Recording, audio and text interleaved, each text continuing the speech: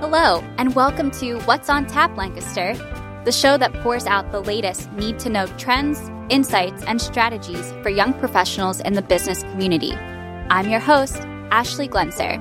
And I'm your other host, Maly Krauser. We hope that today's episode equips and inspires you to join us in cultivating a thriving community. Let's dive in.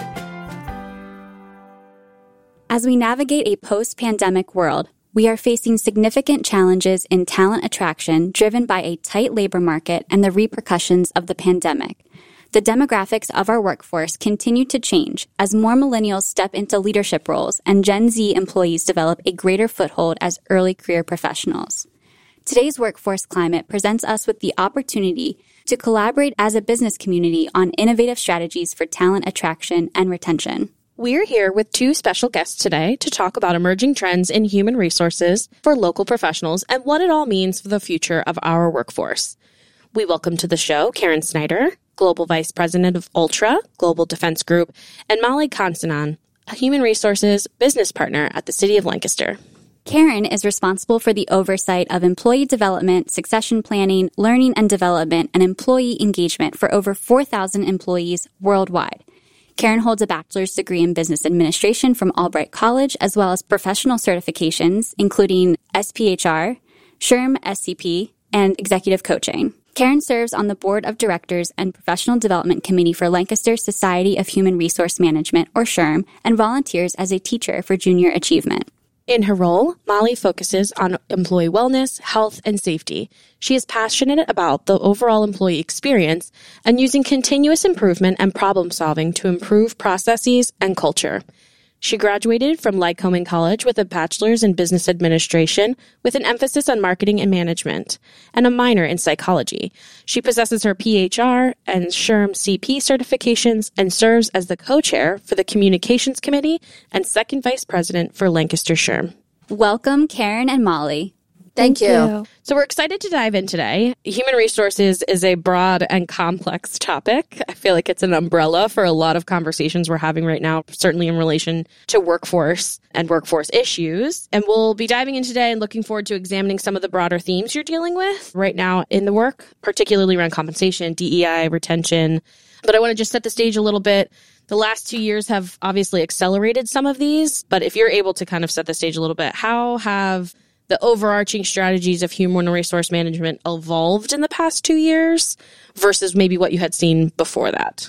Yeah, I would say that the pandemic has had a significant impact on the way human resources is looked at in the business. People are more important than they used to be. And I hate to say that, but we have discovered that it is our people that drive the success of the company. And what they are looking for in business has changed, and we have to change to adapt to that.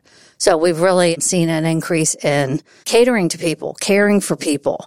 And human resources has really taken the spotlight as far as what is needed in business. I agree with Karen. I think we've seen the need for human resources as we see hiring signs everywhere. We realize we can't keep doing things the way we used to. We can't keep not paying people a living wage. We can't not listen to their needs anymore.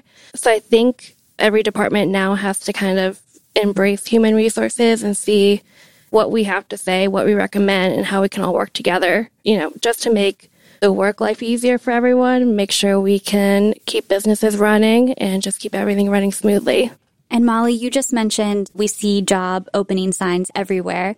So, I'm wondering what type of retention strategies were popular pre-pandemic and how have those shifted over time? One thing that comes to mind is at my first HR job, I had to think of a retention plan. And it was pretty simple. It was after you hit certain training milestones, you get a small bump in pay. After you stayed for a couple of months, you get a bump in pay. But I don't feel like that's enough anymore because you can slowly crawl up the ladder at one job, or you can go across the street and get an easier job for a couple more dollars an hour. So I think employers need to focus on the whole picture with retention. Look at the benefits, look at the total rewards, look at the schedule, and just listen to their employees and see what they're looking for. I often hear that the flexible workplace isn't really feasible for certain industries. So I think those industries that catch themselves saying that need to kind of think, what does it mean to be flexible for us? So clearly, if someone is public facing, like a front desk person somewhere, they can't just kind of come and go when they please, but how can we kind of meet them halfway with that? Yeah, I think what has changed is, 70% of employees want flexibility. That's huge. So employers have got to find a way to create that environment for them.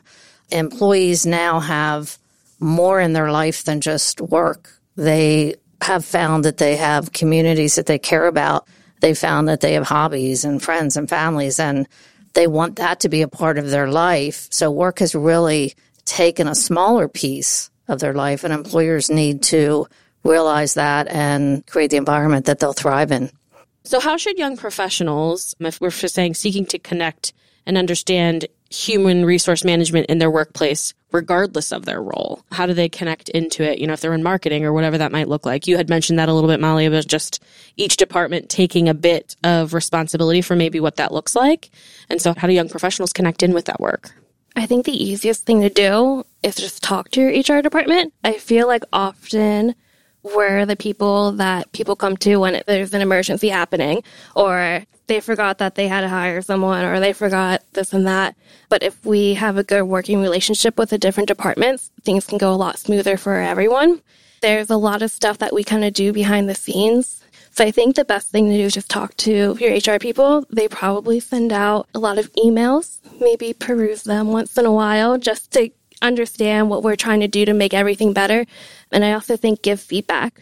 If someone has a program, they're like, hey, this isn't really working for anyone and this is why people aren't showing up, I think your HR team would be happy to hear that. I agree. And HR people don't want to just sit there and do the tactical work. That's the good stuff, is when you get to develop people and share your knowledge with them. And I believe every HR person is always willing to do that. So again, it's a lot of just talking to each other and taking interest in what HR is about. Some people might find out that they like it, and some people might find out that, like Maly said, we do more than they think we do. I feel the model for HR and organizations used to be pretty siloed as a department. But now we see how important it is to integrate HR across the entire organization, and specifically in positive organizational culture. So can you talk a little bit about the role of HR in fostering that positive climate in the organization? Sure. HR needs to work with the top leaders of the organization because that needs to come from the top down. So HR needs to be the voice of the people, but they also need to be the voice of leadership as well. By having that cascading down, employees are given permission to really be a part of the culture, create the culture, and make it what they want it to be. But HR has definitely got to be the police sometimes when they see top leadership not providing the culture that they're looking for. They need to call them on it. And, leaders need to respond to that as well. It is kind of like policing all the different departments and just kind of being a mediator sometimes. I think we have the difficult job of sometimes calling people out, especially leaders, if they're not being a good example. Usually those leaders are the ones saying, we have a culture problem here. And sometimes we have to be the ones to say, look in the mirror, let's see how we can fix this together. Set some goals, set some values, and how are we going to apply that to everyone?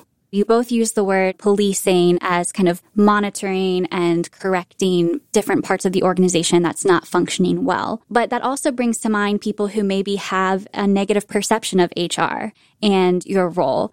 How can companies work to change that perception of HR in a way that feels natural and friendly and inviting in the workplace? Yeah, I've always said never say no. When someone comes to you and wants something, even if you can't do it, say, well, we can't do that, but let's come to a different solution, or let's think of something else that we can do.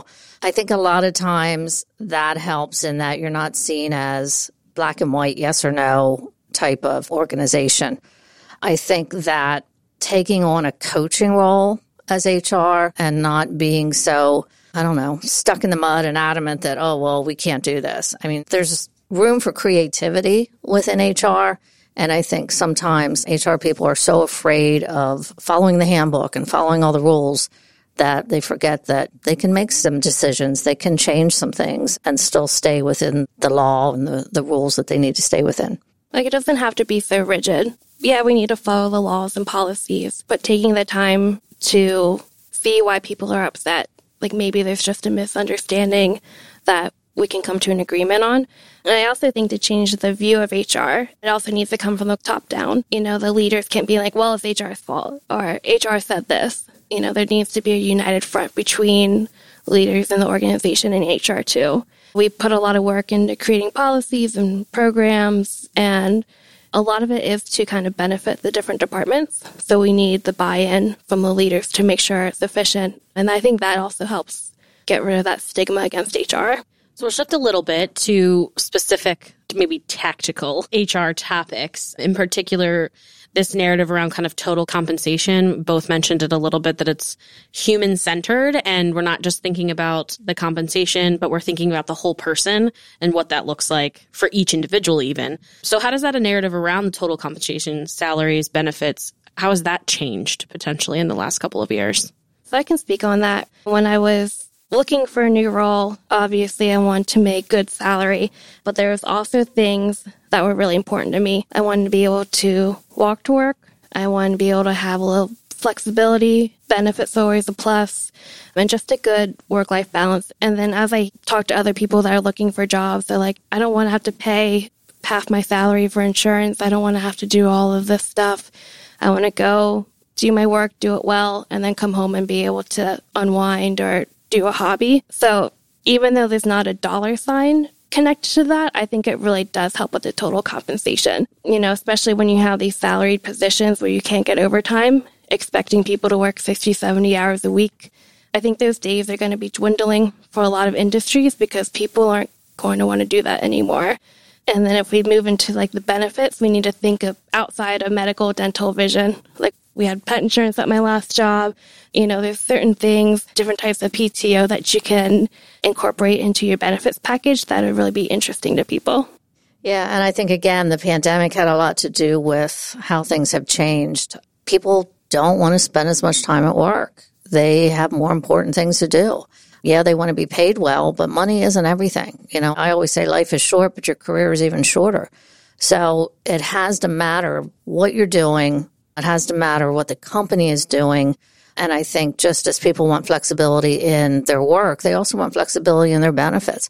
Not everybody has a pet or not everybody has a kid. And, how can you find benefits that are important to those employees that's going to matter to them? Nowadays, employees are looking for the things that a company can do for the community. They want to be proud of wearing that name on their shirt when they go to the grocery store. They want to know that what they're doing has purpose. So when it comes to compensation, yeah, you need to be paid well, but there are other things that go into it that as a employee, you need to look at the whole picture, as Maly was saying. But as an employer, you need to recognize that it's not just a cut and dry situation. You mentioned a couple things that people might like pet insurance or PTO. What are some of those bits and pieces that might be helpful to saying, here's a few things to take a look at quick, particularly when it comes to compensation? Those pieces of your potential employee handbook or potential compensation packets or other brands that you've seen that are starting to think about some of these things differently. Paid family leave, I think that's important. Help with childcare because I don't have kids, but I can hear how expensive it is. And I can understand why a lot of people can't afford to go back to work because the cost of childcare is outrageous. Political stance, disclaimer, I think the U.S. is very far behind with paid family leave. I think it's really unreasonable to have the policies that we have without the support of the government to have families. I think sick time, vacation, pet insurance, people are really worried about their pets. They can be expensive. Yeah, I think even things like wellness, having a relaxation room. And if somebody goes in there and sits for 10 minutes and meditates or just, gets their act together, and then they're not looked at like, oh, well, you're slacking off. Little things like that. It doesn't take much. We used to do something where we would get the students who were going to be masseuses, and they'd come into the facility and they'd get neck massages for 5 minutes in the chair. They didn't charge us anything. It was a good experience for them. And our employees loved it. Fun little things like that. The other thing in compensation is look for those little pieces of reward. Do they get spot bonuses when they do something good? Little things that add up and just make you feel good about going to work. Sounds like that's a cultural thing too, right? Supporting HR and being able to do some of that cultural, seem tiny, but over time are not so tiny when you think about retention too. Like my last role, we would do like an activity, whether it's like a scavenger hunt or a snack, and it really does help break up the day. Like it doesn't replace major benefits, but it is something different. It is showing your employees appreciation. I couldn't help but think of the memes that you see even on LinkedIn, on Instagram, where it's the pizza party. and I think going back to that, it's so important to have both. Listening to your employees to figure out what they need, what benefits they're looking for, but also then offering those opportunities to have, team building and relationship building in the organization, time to unwind and relax. We have a fun MIDI at the chamber. And we had someone donate a bunch of puzzles. Now we have a puzzle table. And you can go on your lunch break or any time you need just a breather. Station. And yes, it's a de-stress station. And you can put puzzles together. And I think the plan is to grow what opportunities we have at the table that you can engage with as you de-stress. But it's just part of what the chamber offers. And that's just one way to make the office environment more appealing. And so for people listening, it is a holistic approach. Can you talk a little bit more about recognizing and acknowledging and celebrating your employees' successes? How are you seeing employers do that well? I think the employers that do it well personalize the recognition. And I'm going to tell you a story. It was years ago, but we had a maintenance guy, and he plowed all weekend long during a snowstorm. Yes, he got overtime pay for it, but we wanted to do something extra. So the CEO said, well, let's give him a gift card. I thought, you know what? He's a hunter. Why don't we just go out and get him a Cabela's gift card instead of just a Visa gift card? And he said, okay, whatever. Gave him that Cabela's gift card. The guy got tears in his eyes because we knew him. He knew that we cared about his life outside of work. I know. I still get teary thinking about it. I mean, it was just an amazing moment, but you need to know your people, know what they like, and it doesn't have to be a lot, but when it's personal like that, it means everything. I think it's important to have constant feedback too, and also recognize how your employees like getting feedback, because some people might like the attention, like at an all-hands meeting or like a company meeting, but the next person, they will just crumple and it will not be what you think it is for them. So I think, like Karen said, knowing your people and knowing when it's appropriate to give them that feedback makes it go a long way.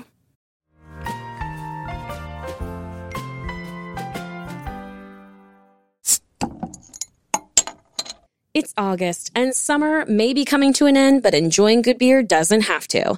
I've just tried Silent Luau Hazy IPA from Funk Brewing in Elizabethtown.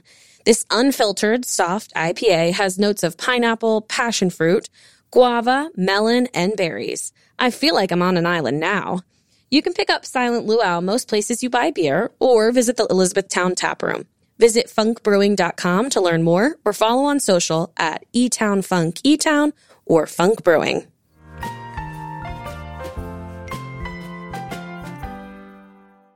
For young professionals specifically, in the total compensation conversation, I have questions, and it's the same question, two sides of the coin. For young professionals who are direct reports, how do they approach their supervisor and ask for increased benefits or increased pay? And then how do young professionals who are in managerial positions answer those questions? So I think the first part of your question with approaching a supervisor, I would recommend setting a meeting, being calm. I don't think anyone, no matter what role they're in supervisory, wants to be caught off guard about compensation. I think having your facts, maybe doing a little bit of a compensation analysis, like externally, what resources you have, maybe pull up some good feedback that you hopefully got from before, and anything that you can do to kind of justify it and just kind of lay it out why you're feeling that way, what you're looking for. And I think what impact it would have on the person too would be important. What I hope for in the coming years is to have more open conversations about compensation. I don't think it needs to be a taboo topic. We see what people are paying now, and as New York City passed that law that if you have more than 4 employees that you have to post a compensation range. I think that's going to be trickling out throughout the U.S. So I think young professionals, if they know they're being underpaid, they need to make it known and talk about it. I agree. I think that as a young professional, if you're going to ask for more money, you do need to do your homework. You need to go in with your facts and figures. I have found that, in all the years that I've been in HR, it's easier to ask for money for somebody else than yourself. So when you're sitting there doing that, pretend that you're asking for somebody else. It just makes it a little easier that you're not trying to sell yourself. And if you're in a position of management where someone's coming to you, I think the most important thing is to be transparent. If you can't give them an increase, be honest and tell them why. Or if they need to do something more, tell them what they need to do so that they know what they need to do to be able to get that increase. So I think just that, like you had said, the transparent, genuine conversation, it needs to happen more often. Yeah, I think it needs to happen both sides too. And I think it needs to be realistic. Like, I think if you're going and asking for a raise, you need to be a little realistic with what the company can give you within, hopefully they have some sort of salary range for that role. But again, the supervisor needs to be transparent, be like, that's not realistic, but here's some other opportunities. Like, I don't ever think it should just be a no. It should be a no, but let's try this. A shameless plug about the Chamber's wage and benefit survey for employers. It is a wage, benefit, and policy survey that gathers hyperlocal data for Lancaster County specifically and Lancaster County employers. You can both participate in it and purchase the data from it. But I think that before we move on from total compensation, wanted to kind of bring that to the attention because I think that that's helpful. You can find a lot of data around what that looks like nationally, but I think the hyperlocal data is helpful for communities. So we'll put information about the wage and benefit survey in the show notes. And I just want to ask, and this is something in my role, I run the Young Professionals Network as part of my role with the Chamber, and I have a lot of conversations with young professionals over coffee, just finding out where they're at, how we can best support them as a chamber. And I have to say, asking for a raise is one of the biggest topics that I hear from our young professionals. What would you say to young professionals who have approached this conversation well? They've prepared, they have notes, they let their manager know ahead of time, and they got a no. What would you say would be their best next steps to consider in that conversation? I think if it's a flat out no, maybe a pro and con list of the company, maybe log into LinkedIn and see what else is out there. And also ask your manager why no. If they don't give you an answer, find out why. But I think take care of yourself, especially how we see it now. People aren't going to stay at the same job forever anymore. Yeah, and I would add that in the space we're in right now, they need you more than you need them.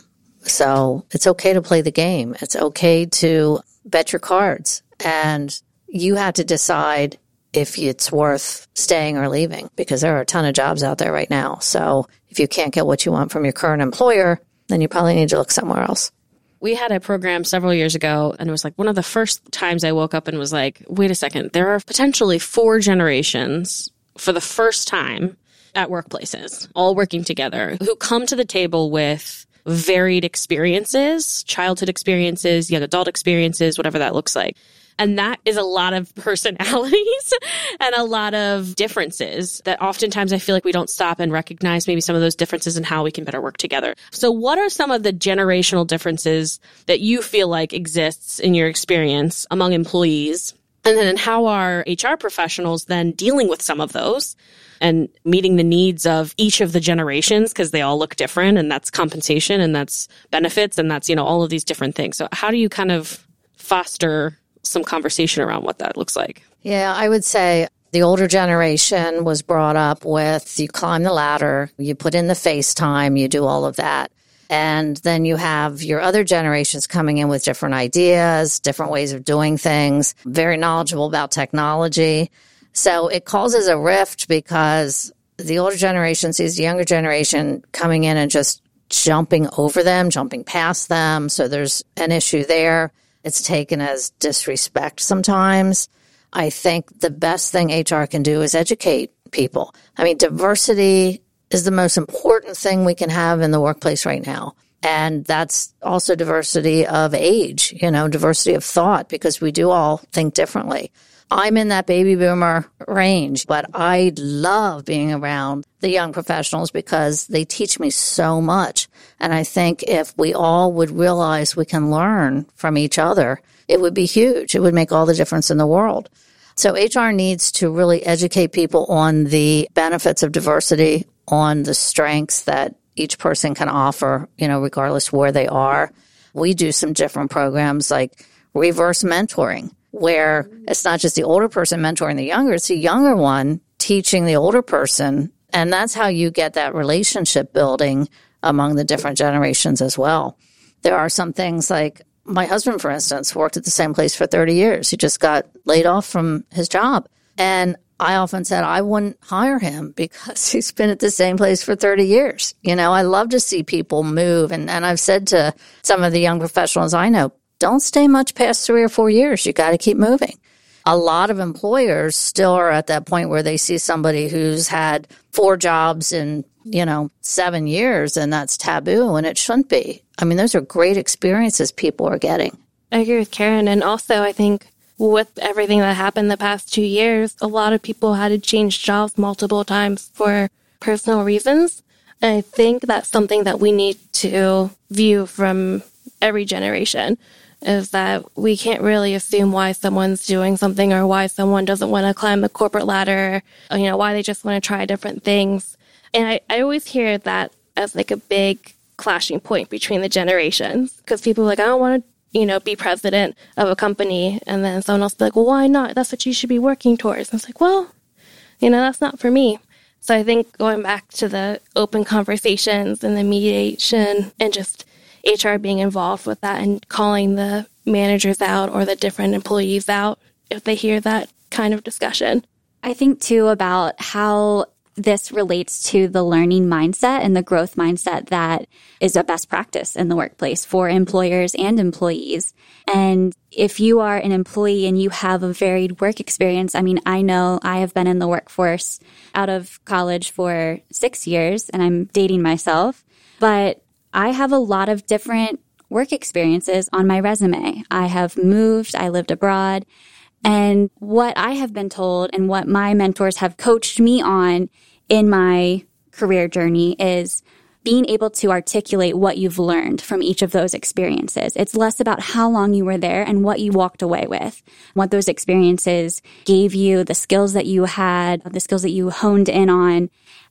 How can young professionals share about their experiences, even if they have a very diverse resume? I will say Karen is one of my mentors, and she really pushed me to also do that and not focus about the time and say, look how much you accomplished. And I think we get wrapped up a lot in how long we've done something. And I think we kind of need to change our thoughts and behaviors to realize I've accomplished all of this. Like, I should be proud of what I've done. I also think it's important to recognize that sometimes you'll be in a role and it's not the best fit for you, or you may not have been as successful as you thought, but still use that experience as something positive. Being like, I learned that I'm not good at that, but I learned time management from that. I learned how to figure out what I'm actually interested in. So I think changing the thought process to be more positive and focus on your wins will help boost people. Yeah, and just changing in the first place will help you grow. I mean, going from one industry to another, that's a huge learning experience. Again, I can't stress enough how important it is to just keep moving, keep learning, keep that growth mindset. Experts are great, but not everybody needs to be an expert. Not discouraging anybody if they want to get into a role and be in that role all their life, more power to you. But make sure that you're still keeping a growth mindset and learning, even if you're in that role for an extended period of time. Karen, you said something that stuck with me about diversity, diversity of background, race, age, generation. And you also mentioned earlier about community engagement, making sure that your workplace is engaged and making that positive impact in the community. So what do you see as the role of young professionals in incorporating some of those workforce trends, so community engagement and DE&I, into the workplace? First and foremost is the passion, because young professionals have the energy, they have the excitement, and when you show that, it's contagious. People are going to follow you. So I think young professionals have the responsibility to be in the forefront, be the leaders. Young professionals are going to be the leaders of the world at some point. So start now. Show what's important, and people will follow when they see that enthusiasm and that excitement. There's a lot of people that just sit back waiting to be led. Well, go lead them. I agree. So I think incorporating the community engagement, DEI, that also goes back to the total rewards and compensation. Like if someone's excited about what your business is doing, they'll stay. You'll have a higher retention rate, higher engagement rate. I read a statistic recently that engaged employees are 17% more productive. And I think it just brings some fun to the workplace and also gives you more perspective too, especially when you have the DEI element to it. If you bring in a group of leaders from diverse backgrounds, you're going to have different viewpoints and opinions on everything. And I think it's a really good learning experience for the organization. I will say, when I was looking for a job, it was important to me to work somewhere that gives back. I would look and see who the company donate to, what kind of community services initiatives they did, what sustainability practices do they have. A lot of that stuff's very easy to find, and I don't think companies realize how good of a marketing tool and a recruitment tool it can be. And I think a community like Lancaster, where I feel like those things are happening in a lot of our businesses, it's a matter of how are you sharing it and how are you using it as a quote unquote marketing tool for your customer who is also your employee and, that kind of thing. So that's a shout out to companies to really use that as a narrative to help. Yeah, it's funny when I first took my role with Ultra, it's a defense company. And I was like, ugh, do I really want to work for a defense company? That's nasty. But then I realized, oh my gosh, well, what they're doing protects the warfighter and the stuff they do for veterans. And we even started adopting service dogs and paying for them to go through the program, and then they're given to wounded warriors. And so you can find, even in a company where you think, that this doesn't fit me, sometimes it does if you really look into it. And if the company is willing to provide those opportunities and do things for the community that is important to their employees. The Chamber has been pushing investing in your people, and that looks different for each person, dependent on skill set and job and things like that. But how can we create learning opportunities, leadership development opportunities from the business perspective? On the other side of that, how can we support young professionals who are seeking them as well? How do young professionals ask for saying, I want to go to this or I want to do this? And how should companies be helpful in that? There was once this saying, and I just love it, and it's the CFO and the CEO are talking, and the CFO says, what if we pay and develop our people and then they leave? And the CEO says, but what if we don't develop them and they stay? And it's so true. I think that leadership development is one of the most important things a company can do, because your leaders are going to shape the culture. They're going to guide your employees. Lancaster has a huge opportunity to get other businesses together, to do cohorts. I see it with the Chamber all the time. You do sessions and people from all different companies, and that in itself has a great networking effect. But there's no excuse to not develop people. And I guarantee you, if you're not developing people, your competition is. So you got to remember that. For a young professional who wants development and their company isn't doing it, again, you get your facts and your figures together and you go in and you say, look, this is what other companies are doing. This is what we're asking for. Here's where I can go to get this development if I can't get it in-house. But I think people development is the most important thing that a company can be doing, especially right now. So for our young professional listeners who are in an HR-specific role or a role that has HR function, what resources or advice would you offer to them about how to grow their careers and grow their own skill set or knowledge base? I would say the first and foremost is to get a mentor. It's invaluable, especially getting someone who's been in the business, been in HR, understands all the intricacies to it. HR is one of those fields that you don't learn about it in the books. You can get some general information, but it's hands-on, it's day in, day out, the experiences that you have. And then the other piece is, there's great organizations out there.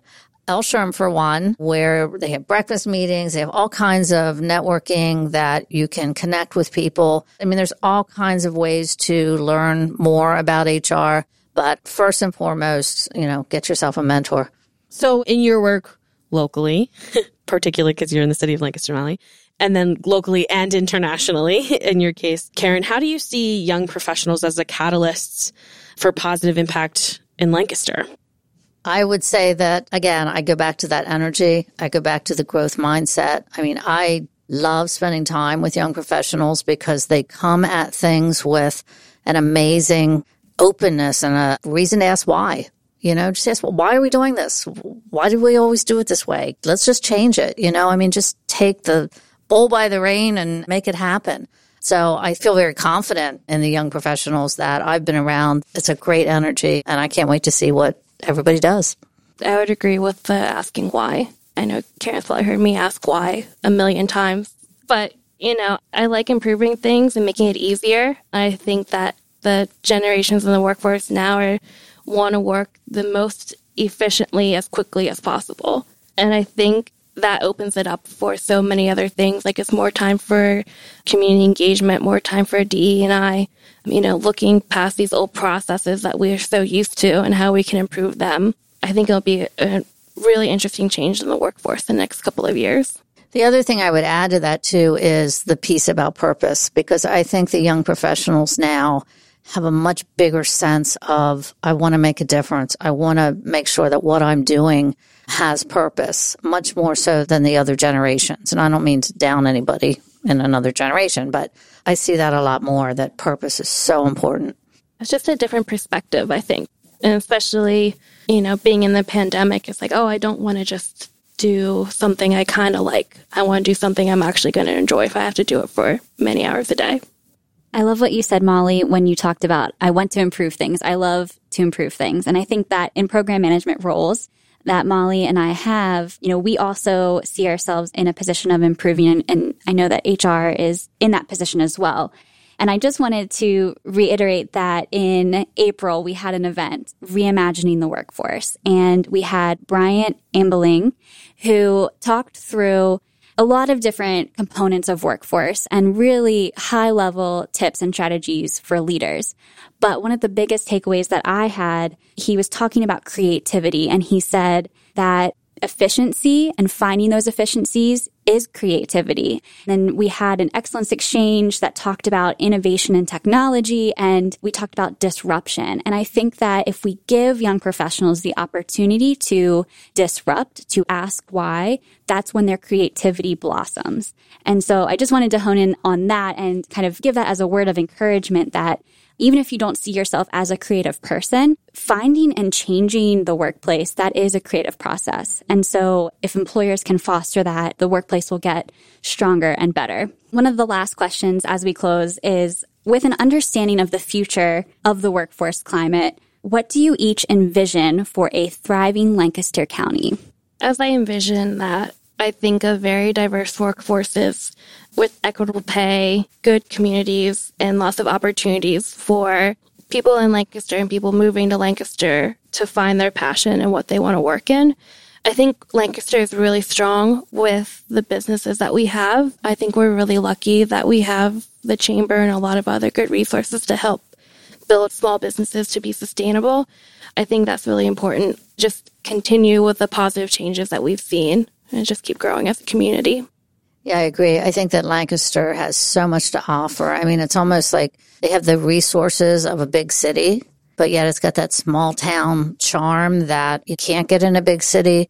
It's just an amazing place. So the businesses that are here now, the diversity, and we need to keep growing the diversity. It's not like, oh, we have it now, so we just walk away and do our thing. It's something you just got to stay on top of and continue to be creative. And I think Lancaster City and Lancaster County will flourish. It's just a great place to be. We know that we're barely scratching the surface with some of these topics, but I so appreciate both of your perspectives, your different industries and levels and kind of experiences. So thank you so much for being here today. We really appreciate your insights. Thank you. And just as we close today, we'll be adding information about Lancaster SHRM in the show notes, along with information about the Chamber's HR Roundtable. But we encourage you reaching out and getting involved in those resources if you are in an HR role or have a function that involves HR. So thank you so much for being here again, and we really appreciate having you on the show. Thank you. Thank you. Friends, thank you for joining us on this podcast journey. You can find out more about upcoming Young Professionals Network programs by following us on Instagram at YPN_Lank-Chamber. Subscribe to What's on Tap Lancaster on Apple Podcasts, Spotify, Google, or your preferred podcast listening platform to stay up to date on our episode releases. Like what you hear? Leave us a review. We'd love to hear from you. We are grateful to Millersville University's Titus Irvin and Blake Harvey for scoring the show. What's on Tap Lancaster is hosted by the Lancaster Chamber's Young Professionals Network. Written by me, Ashley Glenser, produced and edited by Chris Zarnock, owner of KMZen Creative, and recorded by Triforce Pro Audio Solutions. Stay inspired, Lancaster.